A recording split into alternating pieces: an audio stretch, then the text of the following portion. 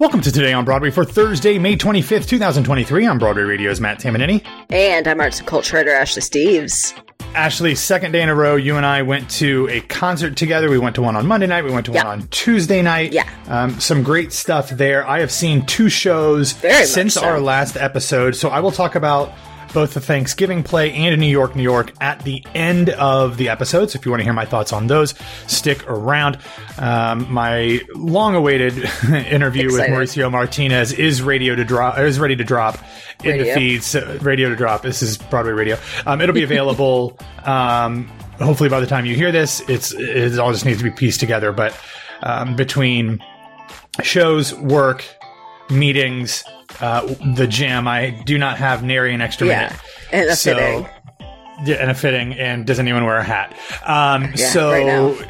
I think I'm actually wearing my "Does anyone wear a hat" currently. I mean, there's a pretty good chance of that happening. So I'll drink to that. You can hear all of those episodes over on Patreon at patreon.com/Broadway Radio, BroadwayRadio.com/Patreon. Now, Ashley, unfortunately, we do have to start the show with some very sad news. It was reported late on Wednesday that the absolute queen of rock and roll, music legend Tina Turner, has passed away at the age of 83. Not only was she the subject of the, of course, eponymous musical Tina Cole, the Tina Turner musical, but she also has a little bit of a history with movie musicals, having played the Acid Queen on screen in the 1975 film version of Tommy, which of course was based on the concept album and then became the Who's Tommy musical. So she has not only been involved directly and indirectly with theater for many, many decades, but just her music and her story, both whether that has been on page or on screen as well as on stage, has been an incredible inspiration to many, many people for decades to come. I don't need to rehash everything she went through in her life. I think at this point, whether you saw the musical, saw the movie, read her memoir, read anything about her, you kind of know all of that. You know what's happened. Yeah. Yeah. But just an absolute icon of music. She has 8 Grammy Awards from 25 nominations. She has 3 entries into the Grammy Hall of Fame, and she also has a Grammy Special Award. She really reinvented herself much later in her life than many people at all in the music industry, but especially a woman and a black woman in the 80s, I think is when Tiny Dancer came out, or Private Dancer came out. 1984.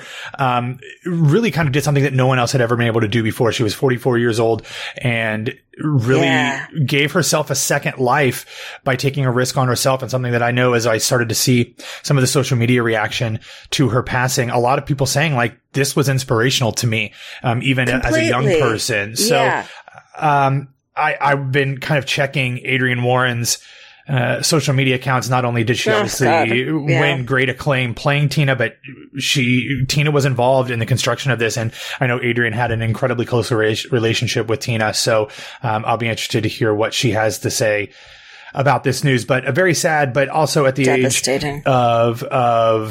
of 83, she lived a full life and had an incredible impact on so many people. And during the musical, when the show was on Broadway, she said, like, I've never been happier in my life. Like, this is such a great thing to kind of like put a bow on her life and her career. So you know that she went out very content and very happy and understanding that everyone was throwing the flowers her way that she so rightly deserved. Totally. Ashley. Absolutely. I mean, she was brilliant, will always be brilliant. She survived her life for a while, and then, as you said, towards the end, she was really, really thriving. I think she's someone who really took control of her narrative in a way that, unfortunately, we still see female singer-songwriters lose control of their narrative under conservatorships, under a lot of different things, under misogyny in the industry. Record deals. Of course, misogyny in the industry. I mean, misogynoir. But what an absolute icon. So brilliant, and just, I think it was Viola Davis who had said in her tribute post, just a symbol of excellence. I think that is the best way that you can describe Tina Turner. Yeah, there's a lot of people that are going to be, using, kind of the, simply the best of it all. Yeah, that's what I'm saying. Yeah, they're going to go to simply the best. And at first blush, to me, that kind of feels like a little it's a little cutesy for my liking, but then when you step back and think about it, you're like, that's actually true. Like actually, yeah.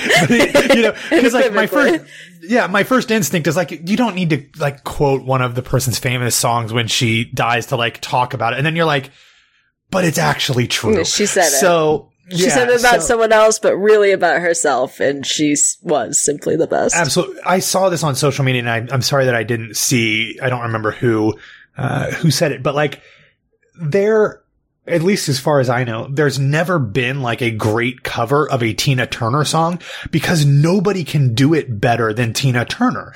Like, you know, even she covered people's songs. Like she covered Bob Dylan songs and, you know, did all these other things, but like nobody can really do a Tina Turner song like Tina Turner can. I grew up obsessed with Celine Dion's River Deep Mountain High. And then I heard Tina Turner's original and I was like, oh, this is the real deal here. And that's still great, obviously. But it's not Tina Turner. Yeah, absolutely. Well, of course, our thoughts go out to not only her friends, family, colleagues, and everybody who loved her, but especially, or not especially, but also everybody who knew her both as a musician and as an inspirational figure, because there are definitely millions upon millions of people who remember her that way. All right, let's talk a little bit about, I haven't seen this week's Broadway grosses, but what I have seen is the 2022-2023 entire Broadway season grosses. Yeah, congratulations. A gift unto you only.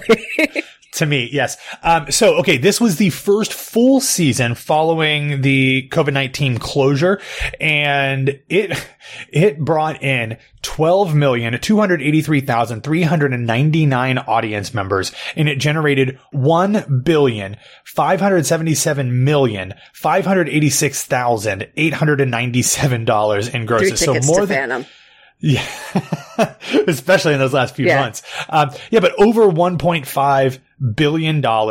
And there was a total of 1,474 playing weeks and 11,506 total performances.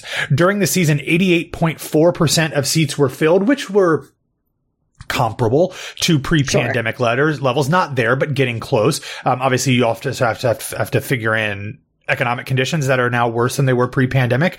But, you know, they were in the same ballpark. Over the course of the season, there were 40 new productions and 35 continuing productions. Of the 40 new shows, there were 15 musicals, 9 original and 6 revivals, 24 plays, 18 original, 5 revivals, and then the one return engagement, which was Take Me Out. And there was the one special engagement, which was the Jonas Brothers.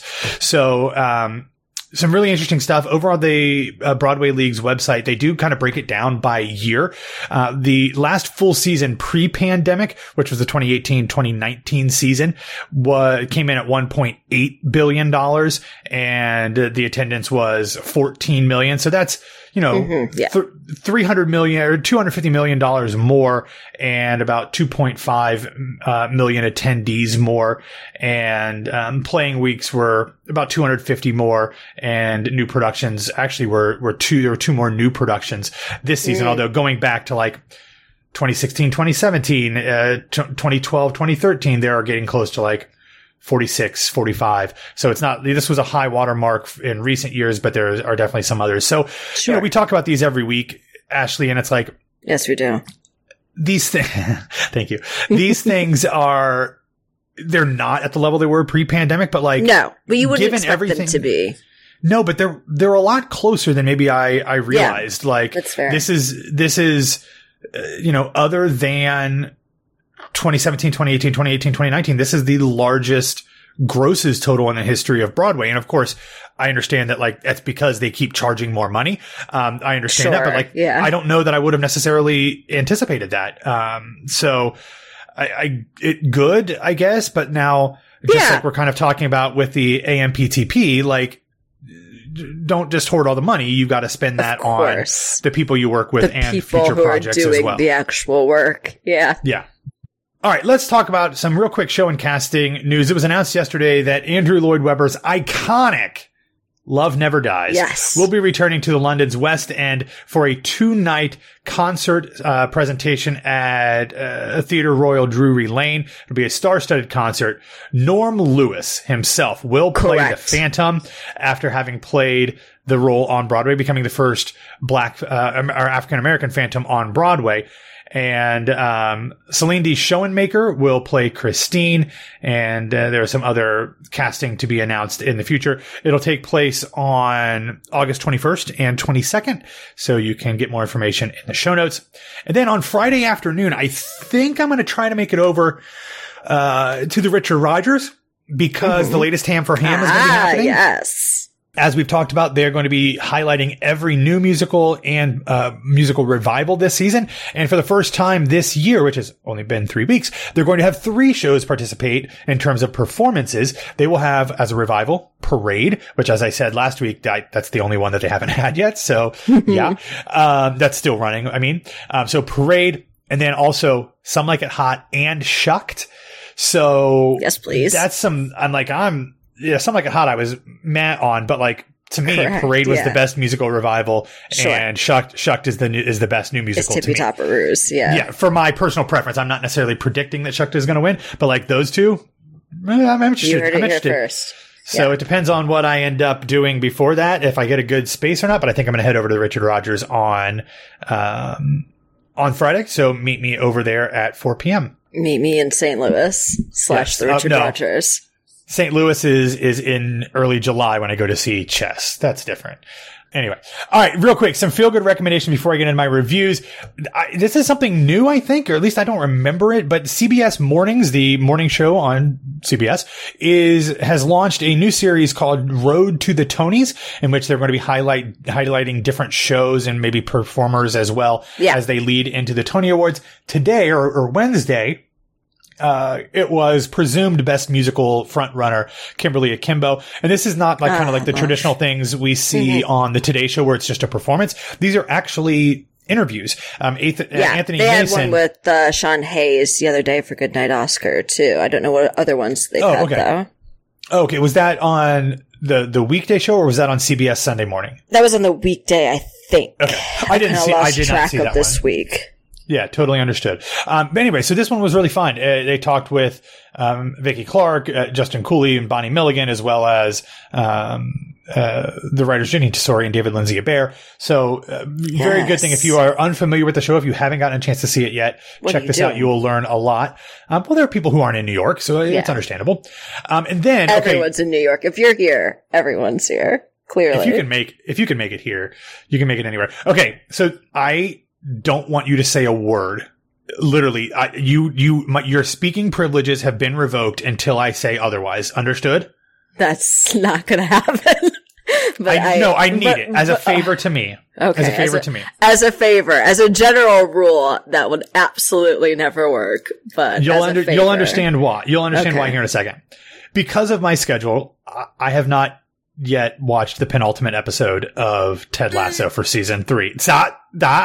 I hear you moaning, but I'm going to recommend something that I have not listened to because I don't want to spoil anything, but I feel like it is something that I need to recommend to people. Brandi Carlile apparently performed a rendition of Home from The Wiz that is featured in this week's episode of Ted Lasso. I don't know anything about it. I haven't listened to it. I'm not going to listen to it. I'm going to try to watch it after I get home from the Sign and Sydney Brustein's window on Wednesday night. But I'm just saying it is in the show notes if you want to check it out. Ashley, don't tell me anything about this episode. I don't want to know until I see it. Fair? Fair. Thank you. I appreciate it. Only because it is a show that we both enjoy very much, and I would never spoil a show that someone enjoys that way. I appreciate that. All right. So I have seen 2 shows since our last episode. I saw the Thanksgiving play on Tuesday night, and then I saw New York on Wednesday afternoon. The Thanksgiving play, as I mentioned when I did the review recap, the reviews scared me because I am not a cringe comedy person. And that's the way a lot of the reviews made it sound, Ashley. But having seen it, like, there were a few things that I were like, that might be a little bit dated now since it was written pre-pandemic. Sure, yeah. And things have kind of changed a little bit since then. But the vast majority of it, I didn't find cringy at all. Like, I thought it was just, I thought it was very funny. Did I find it hilarious? No, but it was funny. Right. Did I think it was smart and insightful? Yes. Did I think it was brilliant? Probably not. Yeah. But was it enjoyable? Yes, absolutely. Totally. I had a great time. Completely. I thought the cast was great, especially as all of the reviews pretty much said, Darcy Carden is a revelation. Like, always. Mainly because she's great in everything. Like if you watched her in The Good Place and then in A League of Their Own or on the Celebrity Holiday edition of the Great American Baking Show that's available on the Roku channel. She's a delight there, but this is something completely different. So you're like, right. She like came up in sketch comedy and UCB and all of that stuff. Oh, yeah. She's got all of these other things going on. So I appreciate it. And I said this to you, Ashley, because you and I saw a concert together after I saw it. And I'm not going to spoil anything. The ending of the show is meant to be ridiculous. And then as like you sit there in it for a second, you're like, oh wait, Larissa Fastor's just pulled one over on us. The thing. Yeah, absolutely. Yeah, like that's the brilliant part. Where you're like, oh, they're making fun of these people because they're idiots. And yet also they figured out the right answer. Correct. All along. Irrespective the friends of we their made along the way. Yes. Yeah. So New York. I went and saw it at the St. James on Wednesday afternoon. I sat next to one Grace Aki for the first act. Heard of her. Then she had to leave because there was some sort of work emergency. So she had to leave and go take care of that for the second act. Isn't there always? Yeah. Isn't there always? But she's going to go see The Sign in Sidney Brustein's Window with me tonight. Oh, nice. On Wednesday night since Ashley declined my invitation. I mean, my crumbling corpse. Not me. I mean, 6 of one, half dozen of the other. Yeah. Either way. So so here's my thing. I saw New York. My thought about the show is the worst, the thing that's holding that show back is the show. Correct. Because the set and the visuals, the lighting, stunning, gorgeous. Beowulf Boris best set, did an amazing job. Yes, the staging, the choreography, the movement. Stroh killing it always. Stroh's work is amazing. I mean, it opens with a very Runyon Land-esque opening, which I'm sure that the review said that's not an original thought, but like I was just like, that's it. That's what she's doing. She's doing her Runyon Land, and it's beautiful. Mm-hmm. And the performances are all good. I mean, I think the performances are kind of, are a little bit hampered by very non-specific characters and kind of vague plotting. The songs, and the songs aren't necessarily good. I mean, there's like the ones, but the rest of them are just, yeah, but then there's the rest is just kind of there, but like the show itself is the problem, but I enjoyed everything else. And like, I will say that I thought the second act of the show was much stronger than the first because there was actually some sort of forward momentum and some sort of drive. I mean, it's a low bar to clear when comparing it to the first act, but I did find it a little bit more exciting and, so I enjoyed it. Is the best musical contender? No, it's not. Is it something that is probably going to do well on tour? Maybe. I don't. Grace and I talked about that the other day, and I do think it's a good touring show for the reason that I think that however this musical is structured, it kind of has everything that you would want from a Broadway show in it. As far as like the big choreography, the big sets, the big music, the big everything. I mean, there's a lot going on in that show. And I haven't actually really talked about how I felt about it on the podcast yet, nor do I extremely want to go into it. But I do think the fact that the book is so overloaded, focuses on so many characters that you never really get an attachment to anybody or anything, and you're just really going along with it and looking at the spectacle. So I think if people are looking for spectacle, that's the show for them, and I think that's kind of the thing, depending on where you're at. I mean, different locations and different opinions, but if you're seeing a Broadway show on tour, you want a Broadway show with a capital B, that's kind of it. See, I would even say Some Like It Hot is more of that. Yeah, I agree with that too. I mean, I think it does it better. I think it does most things better, but I do think like it. You didn't like it. Yeah. And I really didn't like New York. I think we're switched. You liked Some Like It Hot quite a bit, right? And I didn't really like it much at all. I liked New York, enough. Like I didn't love it, but I enjoyed it. I did not see Janet DeCall, who is one of my favorites, a former Broadway radio guest here. She was out, playing the role of Sophia is Gabriela Enriquez. Interestingly enough, playing her son Mateo, was Julian Ramos, so we saw two understudies in that role. And, but yeah, so I'm glad I saw it. I've now seen all the best musical nominees, and I can officially say that Shucked is the best musical. Give it the Tony. Kimberly Kimbo, but I love Shucked. Yeah. Anyway. All right. That is all that we have for today. Thanks for listening to Today on Broadway. Follow us on Facebook, Twitter, and Instagram at Broadway Radio. You can find me on Twitter and Instagram at BWWMatt. Ashley, where can people find you? You can find me on Instagram at No This Is Ashley. All right, everybody. Have a wonderful Thursday, and Grace and I will be back to wrap up your week tomorrow.